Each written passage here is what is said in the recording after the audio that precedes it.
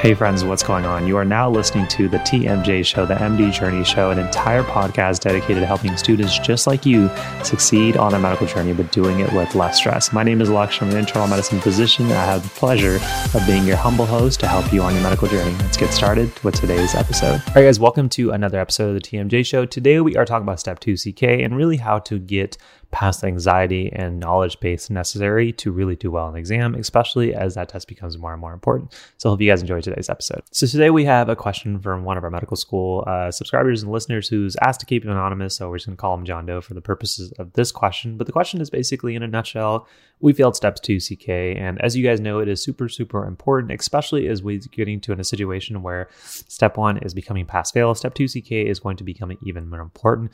And so really the question is, they had two options. They could either wait until the next kind of match cycle to take Step 2 CK and then send those new scores, ideally better scores, as a brand new application, or they could basically apply now, take 2 Step CK again in kind of the midst before application season starts again, like interview season starts, and then send out those results to the upcoming programs. And this student has decided to take out essentially the second option, which is to apply now, take the Step 2 CK exam again, and then see what programs think with the new updated score. And so the really question is, like, how do you prepare to retake Step 2 CK? It looks like they're taking it kind of in the midst of the month, so like October, and then how to deal with anxiety versus lack of knowledge. So this is a two-part question. Now, I agree with the approach of waiting or not waiting and just simply applying and then taking the exam and then getting the score. Ideally, it would have been nicer to take the test a little bit earlier, but here we are now. So mainly just because as interviews are going out, you don't want to be in a situation where you're going to be costing yourself a score or waiting for people to really start evaluating you. But we're going to say that you're starting to take this test in October, November, and then how you deal with a retake. So there is obviously a lack of knowledge if there is some idea or past history of failing. And so you want to make sure that you have some kind of system that every time you miss something, whether it be on UWorld or any other type of kind of practice questions or flashcards that you're doing, that you have kind of a gathering and a session every single day to avoid making those mistakes in the future. And so a great example is every time you miss a question on UWorld, obviously you mark it so you can come back to it later. But then you have a system where you're like, oh, if I miss a question, maybe I can put it into an Anki card or a Word doc or an Excel sheet. And I need to review that Excel sheet or that Word doc or those Anki cards for 30 minutes every single day. Because essentially now what's happening is, yes, you have a lack of knowledge that's going to improve over time. But every time you miss a question, if your knowledge base of that missed kind of area of facts gets smaller and smaller and smaller, then you can go in the test day, at least with the confidence that you're definitely going to pass. So that's number one. Do more practice questions and then keep a system. And this is essentially how I study for Step 2 CK, is that I minimize how many resources I'm using and simply said, do as many questions as possible, make as many questions and mistakes as possible now, and then have a system where I can jot down what I'm missing and then review that as many times as possible and then repeat the process over and over and over again. Initially, what you'll start doing, you'll miss a lot of questions. Over time, you'll start to see, oh, I've missed this before. I've missed something similar to this before, and I'm not going to miss it again.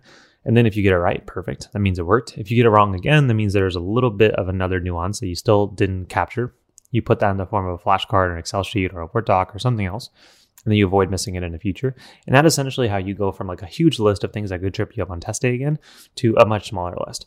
Hey friends, hopefully you guys are enjoying today's episode. Now, if you're enjoying some of these strategies and you want basically all of the strategies that we have for medical school, studying, productivity, stress management, doing well on your board exams, rotations, applying to residency, and so much more in one place, definitely consider checking out the Med School Domination Bundle. It's by far our best seller that we have for you here at the MD Journey. Hundreds and hundreds of students have gone through it and gotten positive results. So if you're just curious of seeing what kind of results our past students have gotten, then click the link down below. If you're ready to get that unfair advantage of getting all the tips and things you should and shouldn't do in medical school in one place, then definitely consider checking out the Med School Domination Bundle. So that's how you deal with both lack of knowledge and also, honestly, a lack of anxiety or an increased anxiety. If you imagine that if you can minimize how many things could trip you up on test day, you feel more and more confident of doing so. And so I would recommend whatever study kind of schedule you put on, you do more of your time on doing as many questions as possible. And as you start to realize like what topics are really costing you the grade, so maybe you suck at cardiology, maybe you suck at pediatrics, guilty. Then what you're going to do is as you get closer to actual test day, then you can have certain kind of blocks of questions dedicated to those things more often. And what I mean by that is if you have a 3-week or 4-week session where you're studying, and you realize that after doing 2 weeks of practice questions in UWorld, that your worst subjects, and even if they're all kind of not great, your worst subjects may be in cards, maybe in peds, maybe in infectious disease, then you can have specific question blocks in the day. So if you're going to do 2 blocks of 20 every day, then one of your blocks can be on cards on a Monday. The next block can be on infectious disease on a Tuesday. And then your second block of that day can just be random everything. So that way you get to see a little bit of a mixture of everything, but you have certain focus blocks that are designed for your weakest topics. And then again, if you miss questions from that cards block or that infectious disease block, you put them into an Anki card, you put them into a flashcard, you put them into an Excel sheet or a Word doc, and then you have a session the next day where you review for 30 minutes. This is how you minimize your anxiety. This is how you increase your fund of knowledge. And this is like the very simple model of saying, okay, these are the things I suck at. Here's how I'm going to review it.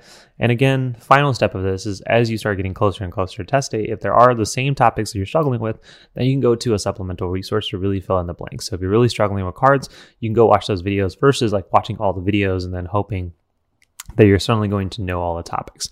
So for you, especially if you failed, I would do more questions and I would do an overview knowledge of watching as many videos or reading text and seeing how many mistakes you can make and then avoid making those mistakes in the future.